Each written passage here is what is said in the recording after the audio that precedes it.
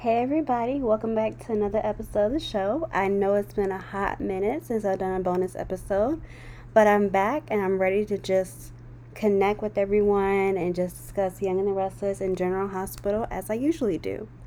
So I'm gonna start with Young and the Restless. I don't have too much because I feel like not much has been going on, but I'll go ahead and dive in. So just thinking of Amanda. So part of me is 50-50 on her starting her own law firm. So I would like my question is will we see her as much as we did when she worked at Chancecom or at the peak of her Sutton story? Because I actually want to see her at work. I want to see her legal mind at work. That's intriguing to me. And I'm not sure, how often we'll see that. Like, we never see Devon at Hamilton Winters or the studio for the most part. On the other hand, it'll give us more Imani time, and she's truly grown on me because at first I hated Imani, but she's grown on me, and I love them as sisters. And I hope we see more of the mother too because I know like she's been written off screen, like her health issues have been off screen. I'm hoping we can see more of that on screen and just more of her, but I know she has another show that she works on that takes up some of her time, so yeah. But another thing about the move, though, it just totally removes her from Billy's world. And the show just acts like the depth of what they have and what was between them just never happened. But I remember, and I don't like how it was discarded, and I'm still going to stand by that. But shifting into more recent events, so Mariah. I understand Mariah's bond with Dominic, aka Bowie. It's natural, but what's unnatural is staying at a hotel waiting in case he needs you. He has a mother who is going to handle that. Like, as she saw when she visited him.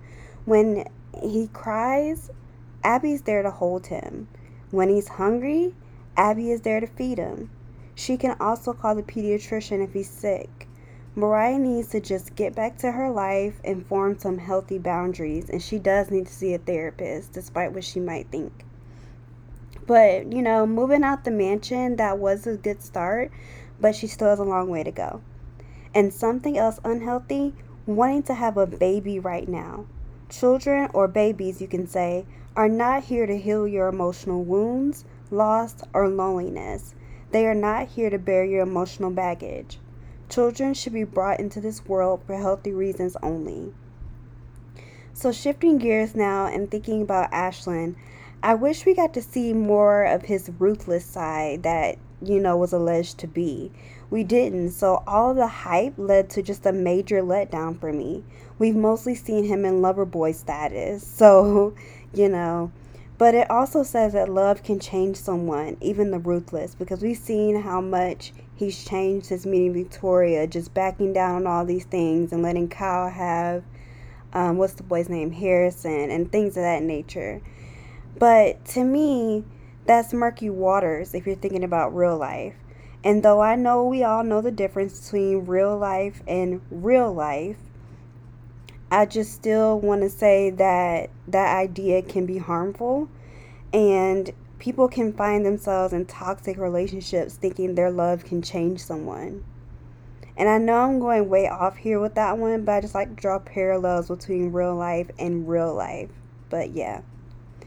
So just for me, the lameness of the character just makes it hard to get invested in him. Like, even his secrets were let down for me. So speaking more about Ashlyn, but this time adding in Victoria, the wedding, I thought the palazzo looked boring and it wasn't this exquisite thing. I also thought the wedding was boring and there wasn't any real drama or intrigue leading up to the event. Victoria knew everything, Victor knew everything, and they were both okay with things. And Victoria was going through with the wedding, and we all knew that. We also all knew that she was going to wear Sally's dress, which, by the way, looked kind of basic to me, another letdown. And I'm not a Summer and Kyle fan, but honestly, if they were going to be brought back, it should have been their wedding that we would have seen. There was so much talk about it just for it to be off screen and then randomly pop up at Victoria's. I think it was just a missed opportunity not to do a Sky wedding, but that's just me. So that's all I have for Young and the Restless. So now I'm going to move on to General Hospital. So for GH, this is in chronological order, so I'm starting with the older stuff first, going scene by scene as they took place. I am not yet caught up, to be honest, so I'll stop short of the most recent episodes, but I hope you enjoy hearing my thoughts on what I have seen. So Nina's apology when Carly confronted her was weak. She's like, I'm sorry. Remember that call when you were mean to me? Girl, bye. Carly being mean doesn't justify all that you've done. You played God when there were kids involved. That says a lot about her character. Not to mention you were, stepping into a relationship with him. Again, girl, bye. You're terrible. And then she's like, at least you got him back. I won't ever get my daughter back. Ma'am, that has nothing to do with the situation at hand. But I do wonder if Nina's right, though. Will Sonny stay happy? That would be an interesting dynamic to explore, him not being happy as Sonny anymore. So, who is this Esme girl? His girlfriend? What about Trina? He was chasing her. And then I'm a bit confused. And Esme, she's toxic and she brings out the worst in Spencer, even though he has issues of his own that he brings out. I love Epiphany. She told Britt that she sees right through her. I like that she said that she would be a safe space for Britt when she needs to talk. Britt needs that. I get that Jason had her thinking that they could be something that switched up and, was about to marry Carly. And that's hard to forgive, but I wish she would soften towards Jason. And I hope, J Britt, is that their squish name, finds their way back to each other. But something else that I was thinking as I was watching is I was finding it really hard to understand Spencer's point of view. I have to remember that he's young and he can understand that love can find its way between individuals and there's nothing that you can do about it because love is love. I get that he sees that Ava betrayed the family by choosing saving her face over fighting Valentine, but she honestly owed him nothing, at least to me. Of course, it would have been the right thing to help in the fight against Valentine, but I also get that she didn't want to be disfigured, and that she didn't want to jump into a fight that has nothing to do with her. So, another thing, Nicholas isn't choosing Ava over him. He's choosing love and prioritizing his happiness. Just because you're a child, or his child rather, doesn't mean that everything is supposed to come second to you now, especially when Spencer's grown.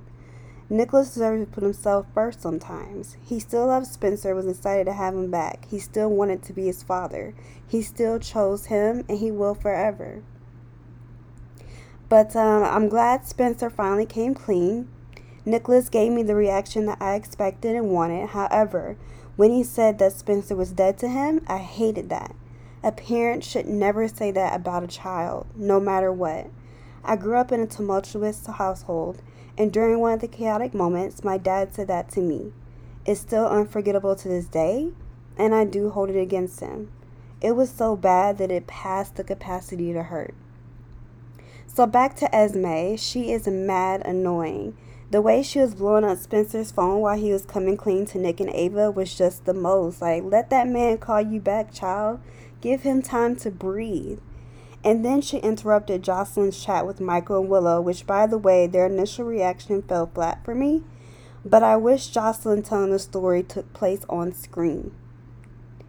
Now, Curtis to me needed to mind his business. I'm Team Carly, so I might be biased, but I felt like it wasn't his place to speak. Nina's his friend, and I get that, but he's not the one that had to go through anything. He wasn't impacted, so he has no right to suggest what to do. Quite frankly, what Nina did negated her love for Wiley. She showcased selfishness and acted without thought for him, and what kind of grandmother is that? Her love is not full. I'm not a fan of Drew being alive. I feel like he ran his course and adding him back just eats at screen time and more valuable storytelling. Plus, Billy Miller equals Drew for me. I'm also not a fan of Peter being alive and active, but I'm not going to get into that because, as my listeners know, I am not a fan of the character or the actor, and I don't feel like rehashing that. I just fast forward through that mess, so don't expect any commentary on him. And I cannot take, and he'll always be known as this to me, but I cannot take Mr. Sheffield seriously as Victor Cassadine. I like seeing Robert Scorpio back on my screen, just a side note. And so apparently Shiloh helped arrange Drew's fake crash. I didn't know Shiloh was still around then, but that was another storyline that I'm not a fan of. So, Dante and Sam, the jury is still out on these two for me. I know I want to like them, but I'm not sure if I do. I do know that I'm glad they're going to explore things. However, as Maxie said, Lulu confided in her that she still loved Dante. So how would knowing this info change, or maybe not change, Dante's choices? So Valentine, how is he a Cassadine as Victor claims if he shared no blood with Alexis? Perhaps after all this time Alexis is not a Cassadine? That would be something interesting to explore, but then again, we don't want to keep rewriting history as this show has a history of doing, which usually doesn't pan out in their favor. So anyway, with Leo, I think it would be good to showcase autism on the show. You know, this show used to tackle social issues on the regular, and I think this would be a good one to do. It's real, and it can be used as a chance to educate. I'm guessing from what I've seen and what Brooklyn mentioned that Ned thinks it's a possibility, meanwhile Olivia does not. If so, I think it's natural. No one wants anything to be, quote, wrong with their child, but that's the thing, nothing is wrong with being autistic. It would be nice to see her transition to that perspective. If I was mistaken about who believes it and who doesn't, my bad. So yeah, that actually wraps up all my thoughts that I have so far on what I've seen about Young and the Restless and General Hospital over the last couple of weeks. So yeah, just stay tuned. Another one will be on the way, and thank you for joining me again. I really appreciate it. Love you guys. Bye.